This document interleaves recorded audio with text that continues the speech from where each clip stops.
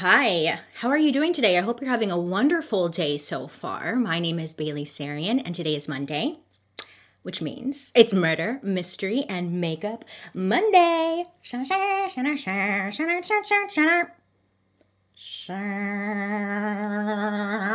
you're new here, my name is Bailey Sarian, and on Mondays I sit down and I talk about a true crime story that's been heavy on my noggin, and I do my makeup at the same time.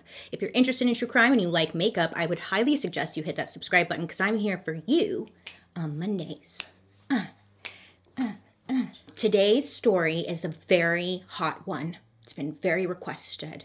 We're going to talk about the Golden State Killer, aka the East Area Rapist, aka the Visalia Ransacker. Visalia? Sure. Aka the original Night Stalker. AKA, I'm sorry, he has a lot of names. His real name is Joseph D'Angelo, okay? I don't think there really has ever been another serial killer with so many freaking nicknames, but this guy, he's the winner. This one is very interesting because this man, Joseph, he got away with a lot. And he was really smart. He was really tricky, that his crimes were thought to have been done by 3 different people rather than one guy. And he got away with everything for about 45 years. 45 years. But when he was finally arrested, he just seemed like this old, frail grandpa. He kind of looked like a toad. Like, you're like, him? That toad? It was that toad. Many people were like, could this guy really be guilty of so many rapes and murders? But aside from all of that, the publicity surrounding this case, it's exciting to talk about. I don't know if exciting is the right word. It's interesting to talk about because it kind of gives us hope that even when you think a case has gone cold, we can eventually, hopefully one day, get justice. Technology is changing and evolving and moving forward every day. And it's like, hopefully these shithead murderers out there can't hide forever in a perfect world, you know? I try and stay positive. Okay, so who is Joseph James D'Angelo Jr.? Wow. That is a name. He was born November 8th. Ew, he was born today. Ew, that's creepy. Oh, God. Well, he was born November 8th, 1945 in Bath, New York. He was Joseph and Kathleen's first child, and he was the oldest of 4 kids. He had 2 younger sisters and also a younger brother. His father was a sergeant in the U.S. Army, so they ended up moving around a lot. At one point when Joseph Jr. was a young child, they were stationed in West Germany. That's when he witnessed his 7-year-old sister being raped by 2 airmen in a warehouse. I don't know, like, the follow-up, like, did he scream or say anything? I don't know, but this was mentioned because it obviously had a very lasting impact on him, and it was pretty traumatic thing for his sister to experience, first of all, and for him to witness. So it just kind of had this imprint on his brain. It's so sad. This world is so gross. But unfortunately, that wasn't the only case of abuse in the family. One of his sisters claimed later on, like in an interview, that Joseph was abused by his father while he was growing up. But Joseph never said that. But yeah, so pretty much not a great upbringing. Just sad. Poor kids. So later, the family moves back to the United States, and from 1959 to 1960, Joseph went to school in Rancho Cordova, California. In 1961, he was in high school, and he was on the school's junior varsity baseball team. And in addition to like doing whatever normal teenagers did in the 1960s, Joseph also had some less than ideal hobbies. Oh, I forgot to mention in the beginning, we're going to mention everything today, like animals, abuse, murder, rape, okay? Just a little FYI. Most kids who are a little off usually start with doing weird shit with animals, right? That's what Joseph was doing, okay? He was in high school and he was committing robberies, which was weird because he'd break into people's houses and just steal random shit. And then he would just kill a bunch of animals by blowing them up. Extreme. Jeez Louise. All of these are not great signs that he will be a contributing member of society. I don't know if his parents noticed or what, because apparently not, because we wouldn't be here right now if his parents noticed. So he would go on to get his GED in 1964, and after that, Joseph joined the Navy.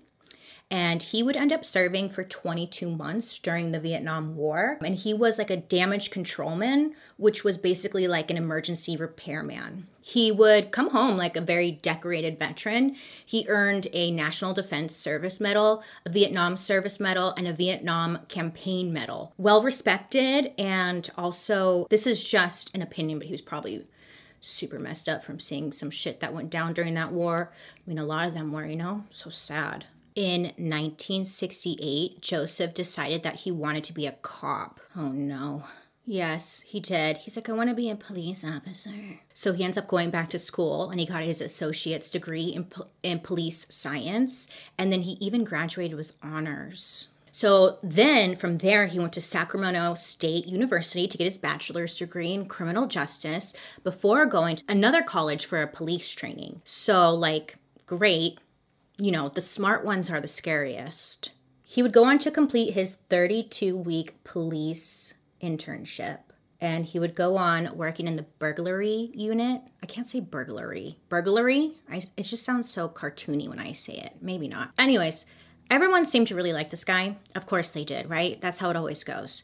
Everyone's like, wow, he's such a great guy. He's like serving the community, and he was great at his job. He seemed to love it. So on the surface of it, it kind of seems like the robberies he committed as a kid maybe influenced him to stop other criminals because he had the mind of a criminal, you know? And he's like, oh, I'm gonna stop them and make this community a better place. Like he's getting on the straight and narrow. But once again, we're here, so of course that's not the case. But actually, it might have been more about learning how to better commit a crime and like how to get away with it. If you can't beat them, join them. He's working from the inside.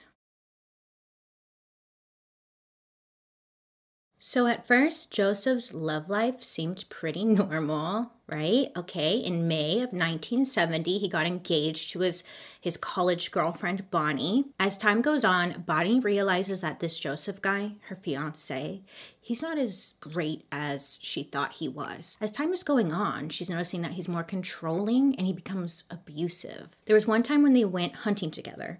Technically, it was like an illegal area where you're not supposed to hunt, but I guess Bonnie didn't know that. But they rode on Joseph's motorcycle out into the area, right? The two of them. So when they were ready to leave, the two hopped back onto the motorcycle and they headed out.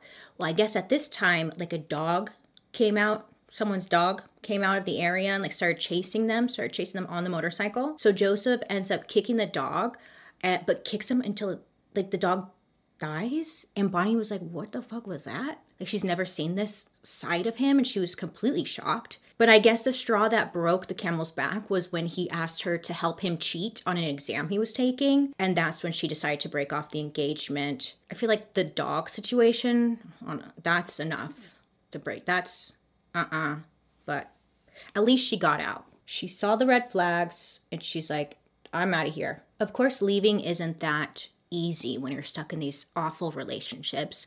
Bonnie tries to end their engagement, but Joseph is threatening her with a gun, saying like, you're not going anywhere, we're gonna get married. And Bonnie's like, no, this is not happening. And luckily she holds her ground and she ends the relationship. She packs her stuff and she gets the hell out of there. Good for her. And after the breakup, Joseph shows up outside Bonnie's home and her dad is there. And he tells Bonnie, her dad, tells Bonnie, like, go lock yourself in the bathroom while I go deal with this creep. And to this day, nobody knows what Bonnie's dad said to him to make him leave. But after that, he never bothered Bonnie again. So, thank God for him. Later, people reported that Joseph would say, quote, I hate you, Bonnie, while carrying out his attacks. What a dick. Well, Joseph would end up moving on from his heartbreak and he would get married to a woman named Sharon Huddle in 1973. So in addition to being a newlywed, Joseph was over here just being super busy. He had a lot going on between 1973 and 1986. So in order to kind of keep things organized, we're going to talk about his crimes in batches of 3. Kind of just helps a little bit, I think, because he did a lot. We'd be here for hours. My God, this man. Because in May of 1973, there was a spree of crimes happening in the San Joaquin Valley. And this was credited to a killer given the name Cordova Cat Burglar, which may or may not have been Joseph. Many think the Cordova Cat Burglar was Joseph, but it was like the very first case recorded for the Visalia ransacker. But the ransacker guy, the V ransacker, that was indeed Joseph. And that happened in the same area on March 19th, 1974. Now, at first, the attacks were super random because, okay, Joseph would break into a house and he would steal like $50 in coins from a piggy bank. That was his first hit. And in fact, for the most part, all of Joseph's burglaries committed during this ransacker phase was maybe just practice. Like, he ignored large amounts of money in these homes that he's robbing, and he ignored high valued items that were just laying around the house. So it seemed like it wasn't necessarily for money. He was just doing it for the thrill, maybe, or practice. But what he did do was cause just a lot of chaos. He would break into houses. He would go digging through everyone's drawers. He would break people's stuff. He would shove stuff off of like the shelves and stuff. He would throw women's lingerie and underwear around. He would move different things to different parts of the house to where they didn't belong before. And then he would steal low valued things. He would empty piggy banks and coin jars. He would steal like historic foreign coins. And he would grab random things like a single earring or a cufflink in addition to rings and whatnot. Just like one of them, just one earring. He also stole something called blue chip stamps, which were essentially like a loyalty program for the local grocery store or pharmacy. These stamps would get you discounts on stuff at the store. So he would steal those. Guess he loved to bargain. I don't know. A couple of times he did steal some weapons or ammunition, but it like was rare. So when he committed these crimes, he would stash his car somewhere, and then he would take like different routes like of the parks, ditches, trails that he knew pretty well, which would allow for a faster getaway if he had to run from police, you know, because you can't like on a street in a car, but he could on foot. He would also pry open multiple points of entry and take off any window screens he found, leaving multiple points of escape open when he needed to get out quick. During his attacks, he also wore gloves because he didn't want to leave fingerprints. And then he often set up a warning system to let him know if someone was coming. So this would be like dishes or bottles placed up against the door or like on the door handle. So it would crash and just make a bunch of noise, letting him know it was time to skedaddle right out of there. Someone like is coming. Over the course of 20 months, Joseph committed 120 burglaries. So that's a lot. I think that's safe to say. 20 months? Let me see. Yeah, if you think about that, yeah, that's a lot. This guy's a little fucking creepy. Okay. Joseph put in a lot of effort to not get caught, and he didn't really steal much. He just basically trashed these places and like took a couple things. Was like, cool, thanks. Bye. And when he was 28, that's when he started doing these burglaries. So maybe he just enjoyed the thrill or the adrenaline, the chaos, the control of it all. What many want to know is how in the world this man did so much, sneaking around, staying out late, and his wife didn't have any idea. Well, I mean, he could say he was working as a police officer, and that's long nights and stuff, so I could see where the wife might not suspect anything, but I don't know. So Joseph decides to take it up a notch. He's a little bored. September 11th, 1975, Joseph goes out around 2 a.m. Okay, he breaks into this home. Beautiful home, great. He finds a 16-year-old girl. Her name's Beth. She's sleeping in her room, and he decides, I'm going to kidnap her. Okay, so he has a flashlight with him, and he shines the flashlight in her face to kind of like wake her up. And then he's like, I'm going to shoot you or stab you if you don't come with me. One or the other. Those are your options. Usually Joseph was very planned everything, very detailed.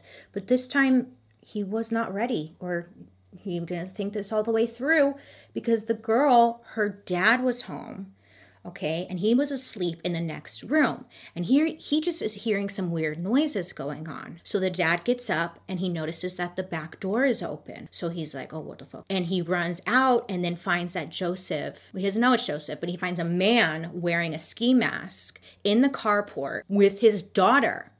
Okay, so he's yelling after him. Joseph shoots him twice, and then sadly, her dad passes away. This really freaked Joseph out. He ends up letting her go. He kicks her in the face. He hops on a bicycle. Then he just paddles away and he leaves Beth behind. So that didn't go well for him, which sadly that guy died. Anyway, so he ends up ditching the bicycle not far from the house. Cops come out. They find the stolen bike. It's like literally not that far. He drops it. Joseph runs. He gets away. Because someone was killed, cops increased the task force working on catching this ransacker. They would also post a $4,000 reward for the capture of whoever this man was. And just for comparison's sake, $4,000 back in 1975 would be like $19,000 today. So it's like a good amount of money. They just want this guy caught because first he's doing a lot of burglaries and now he's upping to murdering someone. The police also start doing a nightly stakeout where Joseph had previously hit the house. They're thinking that he might return to the same area, but Joseph's not dumb and he's like, I'm not going back there. I know what they're doing. He knows what they're doing because he's working with them. One of the last of his crimes in this area was on December 12th, 1975.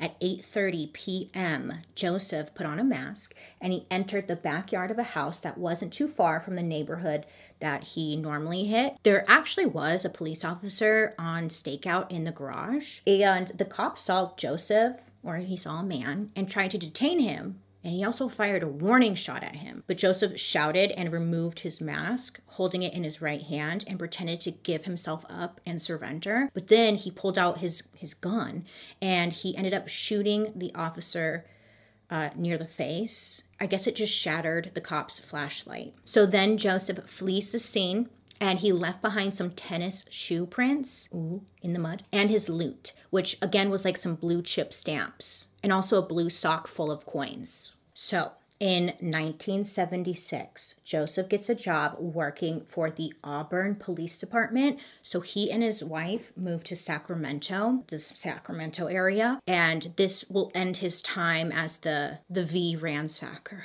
Just because he moved, though, doesn't mean his crime stopped. No. Starting in June of 1976, he would be given the name the East Area Rapist, so he ups it a notch. Sometimes he would spend his time just ransacking closets and drawers, eating food in the kitchen or drinking their beers. He would steal people's personal objects or items, stuff that had like little or no value to it. It's just kind of like whatever he found interesting or something. I don't know what he was doing. I don't know. If he found cash, he would take that. But again, it was kind of like stuff that really wasn't that valuable. But for the most part, the focus of his breaking and entering was now to just rape the women who lived there. Joseph would stalk neighborhoods looking for women who lived in like a middle-class neighborhood. He would specifically look for women who lived alone in a one-story house, usually near a school or a creek or like something next to a trail, an open space that would allow him to make a quick escape while staying off of the street. The night before this person's house would be attacked, they would report hearing something in the bushes, like someone was kind of lurking around or something. And then that night their house would be attacked. Often, this Joseph dude, he would call his future victims. Sometimes for months he would call them, trying to figure out like what was their routine. When were they home? When were they not home? He would also prep the house in advance before breaking in. So when they were gone, he would break in and unlock windows, unload guns, stash like things to tie women up with around the house. That way, when he broke in and did his attack, it would be a lot easier because he knew the situation was controlled. Creepy. Well, when the night finally came, he would then break in through a window or a sliding glass door, sneak into the bedroom. He would wake up his victim, threaten them, like hold a flashlight in their face, threaten them with a handgun. He would then tie her up with either shoelaces or something he brought with him, and then blindfold and gag them. In the beginning, Joseph preferred single women, although sometimes they would have kids. But then an article mentioned that this mysterious raper was in the area, right? And this person never seemed to attack a house that had a man in it. Well, I guess Joseph was reading this article and he's like, hey, that's interesting. I'll take the physical challenge. So he decides, you know what? I'm going to switch gears a little bit and now I'm going to attack couples. Oh, yes, they think I can't do it. I'm going to do it now. So he took that as a literal challenge. Great. So he sees this as a challenge and he decides to switch gears. Now he's like, I'm gonna break into houses that have, you know, a man and a woman. So Joseph, he would do that, and then he would wake both of them up, force the victim to tie their partner up, and then Joseph would tie up the other one, the husband and wife. After the couple was tied up, before leaving the bedroom, he would turn the guy on his stomach, or make the guy lay on his stomach, place a stack of dishes on the guy's back. And this was, again, kind of like an alarm system set up. And he would tell the guy, like, listen, if I hear any noises come from these dishes, I'll come back and I'll kill everybody in this house. So, of course, like, terrified, they're not going to move. And then after that, he would take the woman into the living room and then rape her, knowing that, like, the poor guy's listening in the other room. And it's just all sorts of disturbing. So gross. So once Joseph was done, he would then sneak out quietly, and his victims, they would still be like tied up and stuff, and they wouldn't know if he left or not. And they were too afraid to move, thinking, well, what if he's still in the house and he hears like the dishes move? He's going to come back and kill us. So a lot of them would just lay there for hours, not knowing if he was still in the house or not. Just torture. But when he did leave, Joseph usually would like leave on foot, or he would bring a bicycle or steal a bicycle. I just think of like the Wicked Witch, but that's not the point. But he just always stayed off the street. Like a bicycle. This crazy murderer on a bicycle. It just is, you know, it just doesn't sound right. There was a couple of times where Joseph was spotted and someone tried to shoot him, but he always got away. Well, obviously, because this guy's well trained. He's like a freaking police officer and shit. So word is getting out on the street or within the community that there's a serial rapist going around. And obviously a lot of people are concerned. So they end up holding a town hall meeting. During this meeting, a guy stood up and he's like, if he comes to my house, I'll kill him. Well, I guess Joseph must have been at the meeting, like hiding in plain sight, because that man and his family were the next victims of the East Area rapist. Fucking A, man. So on March 18th, 1977, the Sacramento County Sheriff's Office received 3 phone calls from a guy claiming to be the East Area rapist. The first 2 calls were like 15 minutes apart. One was at 4:15 and the next was at like 4:30 p.m. And on the calls, the man was just laughing and then hung up. And then on his third call, which was at 5:00 p.m., whoever was on the phone was like, I'm the East Side rapist, and like I have my next victim already stalked and you guys can't catch me. Just a total loser, wanting attention. What is he doing? Now, unfortunately, no one recorded these calls, okay? And they were never confirmed to be Joseph on the other end of the call, but many think it was. But that very night that the phone calls happened at like 10:45 p.m., another woman was attacked. So maybe Joseph was just feeling bold, and maybe he was trying to make his crimes a little bit more exciting for him. I don't know what he's obviously not all right in the noggin. So 23 of the 50 rapes Joseph committed as the East Area rapist were between June of 1976 and May of 1977. 8 of them happened after those phone calls. Then, oddly enough, for some reason, no one knows why, Joseph took a 3-month break before starting up again in September. Maybe him and his wife went on like a vacation. Yeah, summer vacation or something. Or maybe he was trying to lay low.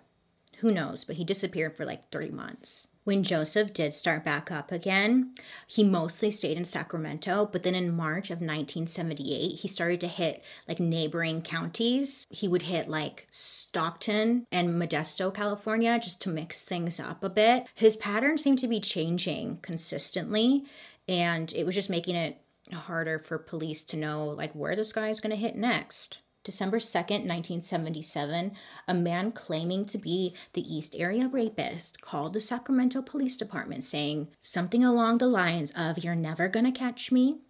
I'm the East Area rapist, you dumb fucks. I'm gonna fuck again tonight. You should be careful." That's what he said. Not me. That's what he said. And he did just that. At 11:30 p.m., he struck again.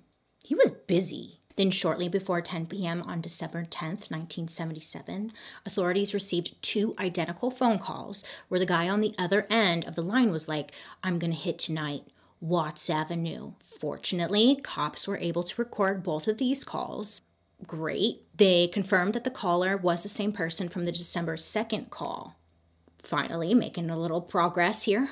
Now, there was no record of an attack that night, but at 2:30 a.m., police were patrolling and spotted a masked man riding a bicycle on the Watt Avenue Bridge. So at 4:30 a.m., they saw the same person again, but this time he didn't have a bicycle. He was running. He was just running away. So despite the increased patrol, cops still couldn't catch this guy if it was Joseph, but maybe they were at least able to stop him from attacking that night. Trying to stay positive here. But yeah, they see him and they couldn't get him. They see him twice and they weren't able to get him. The police department and the sheriff's office, they weren't the only ones that were in contact with someone claiming to be the East Area rapist. Oh, nay. Of course not. This man wants attention. You see, what happened is in December of 1977, a poem titled, quote, "Excitement's Crave," end quote, was sent to the mayor's office, the local news station, and the daily newspaper, the Sacramento Bee. And honestly, it's not very poetic. So he was writing now poetry about his work, and he's now a poet, and we didn't even know it. Not only is he a rapist, he's also into poetry. So then some of Joseph's victims that he already attacked, they were getting phone calls, okay? So on December 9th, the night before he called to tell the cops that he was going to attack someone on Watt Avenue, someone reached out to the previous victim saying, "Merry Christmas, it's me again." It was him. He called one of his previous victims to tell them Merry Christmas just to freaking torture them. Special kind of fucked up. So now he's just torturing his previous victims. Could you imagine? No. He did this with a couple of his previous victims. I guess when he would call these victims, he would his voice was very low. He would be whispering and it was just super creepy. Yeah, especially if you were just attacked. I'm sure it's super creepy. You'd be like, what the fuck? You just attacked me, now you're harassing me? Get a goddamn life. Great, so that's what he's doing. He's calling people up because he's bored. Okay, remember, he's married. Joseph, he's married. How does his wife not suspect something? Does he seem a little bit more agitated, angry? Is he coming home with weird collectibles? She didn't notice anything?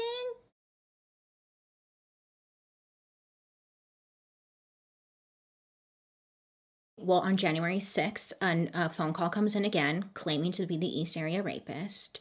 And he calls into the, it's a counseling hotline where they help people who need some counseling. So this person calls in and says, "I'm the East Area rapist. Hi, it's me." And tells the person on the other end, I have a problem and I need help because I don't want to do this anymore. And then after the short conversation, this caller just randomly said, "I think you're tracing this call," and then hung up. If it was Joseph, maybe the fear of being caught outweighed the desire to get help. Maybe he was drunk. Maybe he was actually feeling some kind of remorse over the choices he was making. I guess we'll never know, really. So during his spree as the East Area rapist, he did end up killing 2 people, which was rare, okay, because he was only raping people. But now he had ended up killing 2 people. It was February 2nd, 1978. There was a young couple out walking their dog, and it was an area that Joseph had hit 5 different times. So they're walking their dog and they run into Joseph, and I guess there's some kind of confrontation. Not sure what was said, what was done, whatever. But the couple, they tried to run and then they were shot to death. Investigators suspected it had been Joseph who killed them based on the location and the fact that some shoelaces had been found at the scene. But it wasn't really announced that he was their main suspect until June 15th, 2016. Yeah, a freaking long time later. And then it was confirmed they were murdered by Joseph on June 29th, 2020. Yeah, bitch. What? On December 9th, 1978, Joseph attacked a house at 2 a.m. in a town called Danville in Contra Costa, California. Okay. Cops are investigating the area where a suspicious vehicle had been parked when they find 3 pieces of paper. So they see this suspicious looking vehicle. They're looking inside the vehicle and they find these 3 pieces of paper. The first piece of paper looked like it was homework, okay? It looked like school homework. Weird. And it seemed like it was an essay of some sorts. And then on the second page, there seemed to be a journal entry about how much this person who was writing on this paper hated their 6th grade teacher. They're like, wow, this kid really hates this teacher. Then on the third page is what intrigued police the most. On one side of the page, the word punishment was written in a kind of sloppy handwriting. And on the other side was a drawing of like a map of the neighborhood, you know? And the police, they couldn't figure out what neighborhood it was, but they felt like it was a map that represented the rapist's desired hunting ground and somehow held clues that they couldn't seem to unlock. Oh my God, what if it was just like some kid like making a map or something? Because they never figured out like what the map was of, like what area it was. But they thought it was what's his name, Joseph. But now that I'm like sitting here thinking about it, what if it was just like some kids shit and they were like, you know, kids like to, no, punishment? I don't know, Bailey. Shh. You know what sucks? Like, without DNA, I don't know how they were solving mysteries. Well, obviously they weren't solving mysteries. I mean, this is a different game. It's like, how do you figure their shenanigans out? Anywho, so after they discover these pages that they believe is linked to Joseph, he would attack 7 more times. And not long after the rape he committed on July 5th, 1979, Joseph, he had like a little slip up that could have derailed his whole double life and everything he had going on. Oh yes, a little slip up. Nobody's perfect. And he was getting a little cocky, I think. I'm not sure. Okay, so Joseph, yeah, here's where he messes up. He shoplifts. And he ends up getting caught. So then he gets arrested for shoplifting, right? Great. He gets caught shoplifting a hammer and dog repellent. That in itself should hold him longer than just shoplifting. It seemed like, if anything, he was about to murder a damn animal. Anyways, so he gets arrested. Like, why are you stealing this stuff, you weirdo? Joseph got off pretty easy. He was only sentenced to 6 months probation. But they had him. They had him. So I guess the police department didn't want to have a criminal on their force. And he ended up getting fired in October of 1979. Now, Joseph, he was not too thrilled about being fired. That was not in his plan. So then he gets fired and he threatens to kill the police chief. Okay? He's like, I'm going to fucking kill you. And he ends up stalking the police chief, his home, the area, and just like being a real creep about it, okay? You would think this kind of behavior suggests that maybe someone should have like looked into him a little bit better because he's obviously not well, but they didn't. He was just like, wow, that guy's weird. He needs to let it go. He keeps stalking me. Weird. You think that would have set off some red flags? I'm sorry, we ask too much, don't we? Yeah, I know. So Joseph loses his job. He's like, wah, I lost my job. So he decides, okay, we need to pick up and move again. So him and his wife, they moved down to Southern California to get a new start. So with this new start, he's got a new start with crime. Great, he's excited. New area. Joseph's final crime spree happened in Santa Barbara, Ventura, and the Orange County area, which earned him the name the original Night Stalker.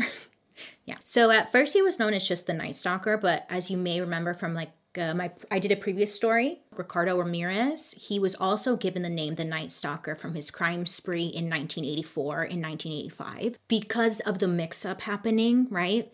Joseph's Night Stalker crime spree was then nicknamed the original Night Stalker. They can't think of anything else. They're like, that's all we caught. How about original Night Stalker, eh? So, okay, not to get confused with Night Stalker, you know? This is the original Night Stalker. Great. October 1979. Joseph was back at it. This time in Southern California, he wasn't just burglarizing and raping people. Now he was just straight up murdering people too. So it just really progressed. His first 2 victims would end up surviving his attacks, but many others were not so lucky. Joseph's first attack as the original Night Stalker was on October 1st, and he broke into a home. He tied the couple up. He's telling them, like, I'm going to kill you. I'll kill them. And of course, the couple is freaking out. Who wouldn't? Great. You understand. And as soon as Joseph leaves the room, I guess the woman, she's trying to like escape. She's realizing she can't. And then she starts screaming at the top of her lungs. And she's really hoping to alert one of her neighbors. Now, normally, Joseph's victims didn't scream like that. No one had actually tried him like that. And he was like, oh shit. She's screaming, you know? So he knows that this is going to mean trouble for him. And at that point, after she's screaming, he decides to just bail. So he hops on his bicycle and he just pedals away. The woman is screaming, right? Joseph is pedaling away. Well, guess what? The neighbor that's hearing the woman scream, he ends up being an FBI agent. And he runs outside. He spots Joseph trying to make his getaway on the bicycle. And this guy starts to chase after him. For some reason, Joseph thinks he's got a better chance avoiding getting caught by just getting off the bike and running on foot. So he does just that, and he's able to get away from him. He almost gets caught so many different times. It's like, darn it. His second attack as the original Night Stalker was a bit more successful. Yeah, I guess you could say. On December 30th, Joseph breaks into the home of a couple named Robert and Deborah, and he kills them before stealing a bike from the apartment next door and then making his getaway.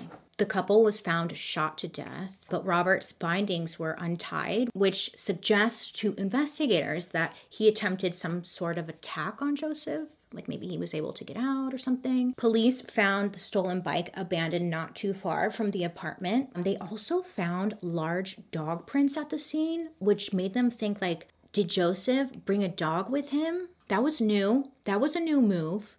There had never been evidence of a dog at the crime scene before. But also, he stole dog repellent. So maybe it was someone else's dog and Joseph like scared it away. Maybe it was their dog. On March 13th, 1980, Joseph attacks again. This time attacking like a couple. He breaks in, he ties their wrists and ankles with a drapery cord before he rapes the woman and then bludgeons them both to death with a log taken from the wood pile on the side of their house. Now, police find something unique about this attack.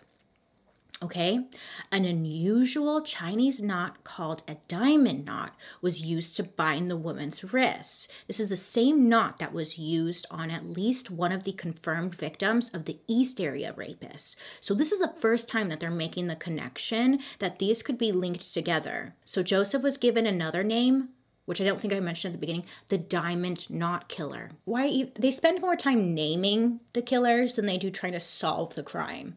They're like, what should we name him this time? Diamond Knot, you guys? Yeah.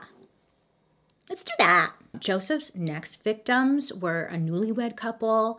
One of them was a student at UC Irvine, and the other was a nurse. They had been married for like just a couple of months, and they lived in a really nice gated community out in Dana Point, California. So on August 19th, just 3 months after the wedding, Joseph broke into their apartment, tied them both up, raped the woman before bludgeoning both of them to death. This time, Joseph didn't leave a murder weapon behind, and he actually even took whatever he tied their hands and wrists with, which was different because he would normally leave it behind. What Joseph didn't realize he left behind was a really angry rich brother, which we'll get to that later, because shit's coming to you, bro. At some point during 1980, Joseph and his wife Sharon buy a house in Citrus Heights, California, but that doesn't seem to stop him from attacking 2 more times in 1981. On February 6, 1981, Joseph entered the home of a 28-year-old woman. He tied her up, once again raped her, and then bludgeoned her to death. And like the crime scene at the home of the previous couple, he didn't leave behind the murder weapon or whatever he tied her up with. And he did move a television outside in the backyard. I don't know. Maybe he was trying to make it look like it was a failed robbery and keep the police off his trail, but maybe he wanted the TV. I don't know.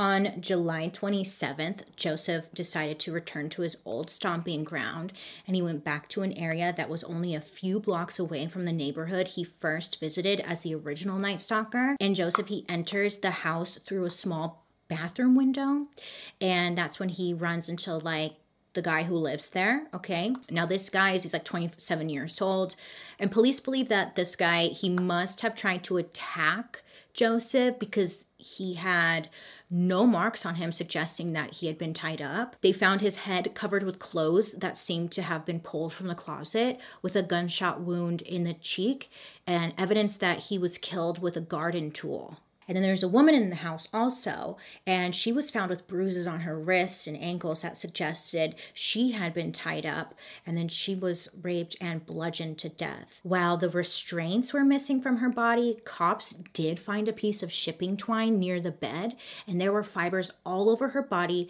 that they couldn't identify. Cops thought maybe the attacker worked as a painter or a similar type of job at like the shopping center nearby, but they weren't sure. They're like, we have theories, but that's about it. Joseph's final attack was on May 4th, 1986. He breaks into a home where there's like a teenager. She's home alone. Her family's away on vacation, and she got left behind. Maybe she wanted to. Either way, Joseph enters her home. He bludgeoned her to death and then rapes her. There was a pipe wrench that was missing from the house, and police believed that that was the murder weapon. And then that was it. 41-year-old Joseph's 13-year crime spree came to an end. It's unclear what Joseph was up to in terms of work during the 1980s, but starting in the 1990s, he worked as a truck mechanic in California, and then he retired in 2017. There's really not much known about his personal life, other than he and his wife Sharon have 3 daughters together, and then they ended up separating in 1991. Unclear why they separated. I would bet he probably stopped killing when she had children. I don't know. That's just my theory that I have. I just don't know. I don't know. So over the years, the different police departments investigated their crime sprees separately, pursuing all the cases as individual crimes and not as like one person.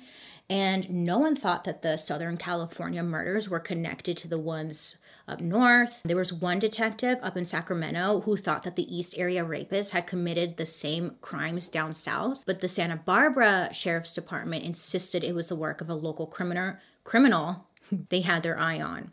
But this guy that they had their eye on, he ended up getting murdered, so that guy was out. Finally, in 2001, DNA from several of the East Area rapist cases were connected to DNA found at crimes committed by the original Night Stalker, officially linking the 2 crime sprees.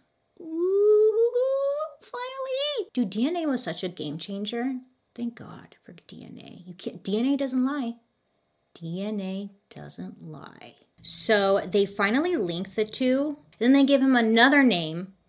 They combine them to Earons, E-A-R-O-N-S, which, again, it's just like they're spending too much time on the names, I feel like, but whatever. Yeah, so he gets another freaking name. So this case just really went cold for a very long time. Now, at the time, there was a crime writer and a citizen sleuth. Michelle McNamara was also pursuing the case. Now, she wanted to help figure out who this monster was. And I think she just overall, like, got obsessed with this story. Who was this guy? Why was he never caught? She just wanted to know everything. So Michelle gave him another name, the Golden State Killer, and she ended up writing a book. You should read it. It's called I'll Be Gone in the Dark, and it came out in 2013. I believe there's also is it on HBO? Ooh, what's it on? There's like a Netflix series maybe about her book. Of course, the book is always better, so I would suggest you check it out. But she saw Joseph as like her nemesis, and she was actively pursuing him. She was following his crimes. She was making links that nobody else was making. She was like bringing this case to life because it had gone cold for so long. And then sadly, Michelle died She died in 2016, and she died before her book was finished, but her husband at the time, Patton Oswalt, he helped get the book finished and published it for her. And then it became published in 2018, and it became a bestseller. She, like, mysteriously died. Someone tell me what she died of. I always thought that was just a little odd, little weird. I bring that up because she's the one who really, I think, brought this story back to light for sure. She was opening the doors, having conversations about it, bringing his name back into the media. Her book, amazing. So this isn't directly related to Joseph, but remember that there was a young newlywed couple who was murdered in 1980, and I said like the brother was rich or whatever. So the rich brother ends up spending $2 million supporting California Proposition 69, which authorized DNA collection from all California felons and other criminals. So he backed this thing up and put lots of money into it, right? The proposition passed in 2004, which helped establish the California DNA database, which collects DNA from all accused and convicted felons in California, making California the third largest database in the world. And the effectiveness for solving cold cases is incredible, with California coming second to only Virginia in the country. Hell yeah. So with that being said, this is not good for criminals because their DNA will be in the system. Also, it's a very controversial topic. Some people have very mixed feelings about it, but we'll talk about that in a minute. On June 15th, 2016, the FBI released new crime details and some new sketches of who they thought this suspect was. They also announced that there was a $50,000 reward. Yeah, they were just really hoping to kind of, figure out who did this. Finally, in January of 2018, they had a serious breakthrough. I know. 2018 though, damn. Investigators use this thing called GED Match, which is an online service that compares DNA files from different genetic testing companies. Investigators knew that the DNA from the different crime scenes matched one another, so they were able to upload the DNA found in the rape kit from the 1980 Ventura County murder into the system. So the DNA allowed them to identify a very distant relative of Joseph's from the 1800s. Very distant relative, to say the least. This relative, however, was connected to about 25 different D'Angelo family trees. A lot of trees. And these trees had thousands of people on them. But at least they had somewhere to start with. At least they had a plan. Using other clues, investigators had age, sex, place of possible residence during the crimes. They were able to slowly narrow down the list of subjects. But then in 2018, there was a lady who was working, helping upload DNA into the system. She ends up finding a closer match to the killer's DNA. Then they narrow it down even more, and they're using Ancestry.com to really kind of pinpoint who this person is. So, okay, they get it narrowed down all the way to 6 possible suspects. They're getting close. They are getting fucking close. And they had gotten it narrowed down until Joseph and one other family member remained. Now, that person was ruled out of the DNA test, leaving Joseph as the only remaining suspect. Oh, shit. That must have been so exciting. We fucking got him. Bitch. So then on April 18th, a DNA sample was carefully and secretly collected off of Joseph's car door handle. I guess he went shopping at Hobby Lobby. Great. They got some DNA off of his car thing when he was gone. Someone else also dug through Joseph's garbage can outside and got a used tissue. Great. Both were a DNA match for the Golden State Killer crimes. Yeah, you want to celebrate, but at the same time, it's like, oh God. This guy is nasty. He thought he could run forever. Nay, nay, bitch. Nay, nay. Gotcha. So on April 24th, 2018, police finally arrested 72-year-old Joseph. Yep, and guess what? He lived in his little house in Citrus Heights where he was living with his daughter and granddaughter. Must have been so sad for them. He got to live his whole life, first of all. Okay, so they arrive at his house to arrest him, right? And they're like, Joseph D'Angelo, you're under arrest, or whatever they say all dramatically, you know. And Joseph's first response was, quote, but I have a roast in the oven. He was very concerned about his roast. That was his response. Okay, great. I guess it's like, what do you expect? What do you think he's going to say? Oh, you got me. Oh, you did it. Congratulations, you found me. Well, during the time of the initial arrest, Joseph was charged with 8 counts of first-degree murder attributed to the Golden State Killer. And then on May 10th, the Santa Barbara District Attorney's Office charged him with 4 additional counts of first-degree murder. Good. Well, there was no DNA linking Joseph to the Central Valley cases, the very beginning ones. The chief of police stated that like he was 100% confident it was him. Shortly after his arrest, Joseph made a very weird statement that that was almost like a confession. He mentioned that he had this inner personality named Jerry who was forcing him to commit crimes.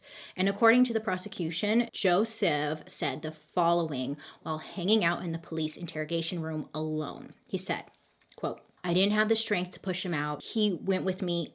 It was like in my head. I mean, he's a part of me. I didn't want to do those things. I pushed Jerry out and had a happy life. I did all those things. I destroyed all their lives. So now I've got to pay the price. So he said that in the confession room, which essentially is, right? He's admitting, yeah. So Jerry made him do it, whatever. You did it though, Joseph.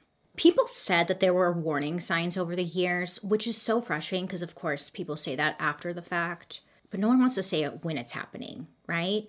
We're chicken shits. Anyways, Joseph's brother-in-law claimed that Joseph had casually brought up the East Area rapist during a conversation one time around when the original crimes were happening, but no one thought much of it, but it gave him a weird feeling. His coworkers at the supermarket said he was just a regular guy, except he never smiled. His neighbors did not like him at all. Okay, they called him a unlikable curmudgeon who would frequently have these loud, profane outbursts. See, now that's some flags, right? At one time, a neighbor even got a voicemail where Joseph threatened to deliver a load of death because Joseph didn't like that their dog was barking like all night or something. Well, in July 2018, his estranged wife, Sharon, finally files for divorce, which was finalized in 2019. And during their divorce proceedings, she does say that she was fooled by him, okay? He would have tons of excuses, working late nights. He was visiting his parents. He was working. He was always working. She said she had no idea because many people were like, how did she not know? I think it's possible to not know. I hate when people assume that they always know. I don't know. So she was saying that she was a victim to him as well. She had no idea. Many people found it hard to believe that she didn't think he had some kind of double life going on because he did so much.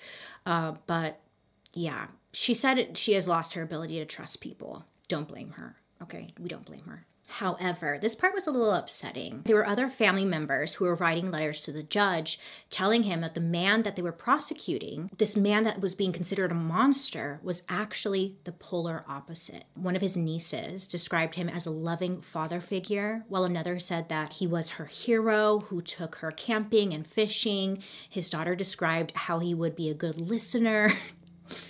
Sorry. She said, like, the father I know and love is a good person. It's not this man. Sorry. Surprise, plot twist. Your dad, your uncle, your relative is a piece of shit. Sorry about it. Like, accept it. You have to. He could be 2 things, a piece of shit and a good father. It's very rare, but yeah. They just wanted them to have mercy on him. It's like, ew.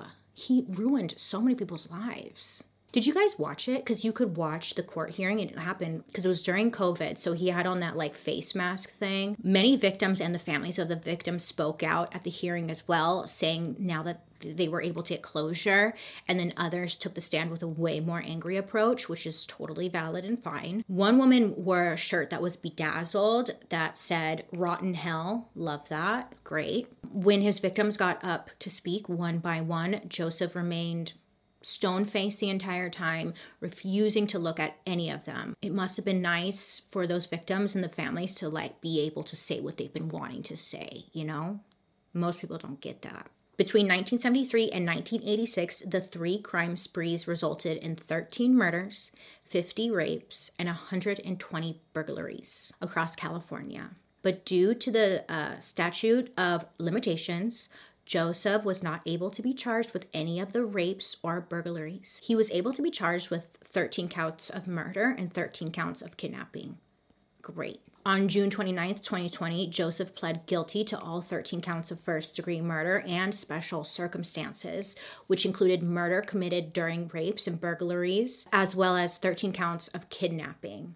And then on July 21st, 2020, Joseph D'Angelo received multiple consecutive life sentences without the possibility of parole. And he did stand up and offer a brief apology after listening to the days of the victim impact statements. He stood up and said, "I listened to all of your statements, each one of them, and I'm truly sorry for everyone I've hurt."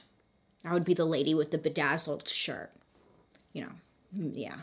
What a journey. What a long journey. Can't believe he got caught, right? Good. He is currently incarcerated at the California State Prison in California. Great. This story is wild, right? It sucks that this guy got to live like majority of his life just normal, happy, and free, but at least the victims and the victim's family got to say what they've been wanting to say, and he will die in prison. That's something, I guess. So that's the really complicated, awful story of the Golden State Killer, aka all the other names he had. I'm losing my voice. This man was absolutely disgusting. I hope he has a miserable time in prison. Yeah, not sorry about it. I mean, he did so much more. I would suggest reading that book. And yeah, there's just a lot to it, but I felt like this was very long because it was. Thank you guys so much for hanging out with me today. I hope you have a wonderful rest of your day. Please be safe out there. Make good choices. I'll be seeing you guys later. Bye.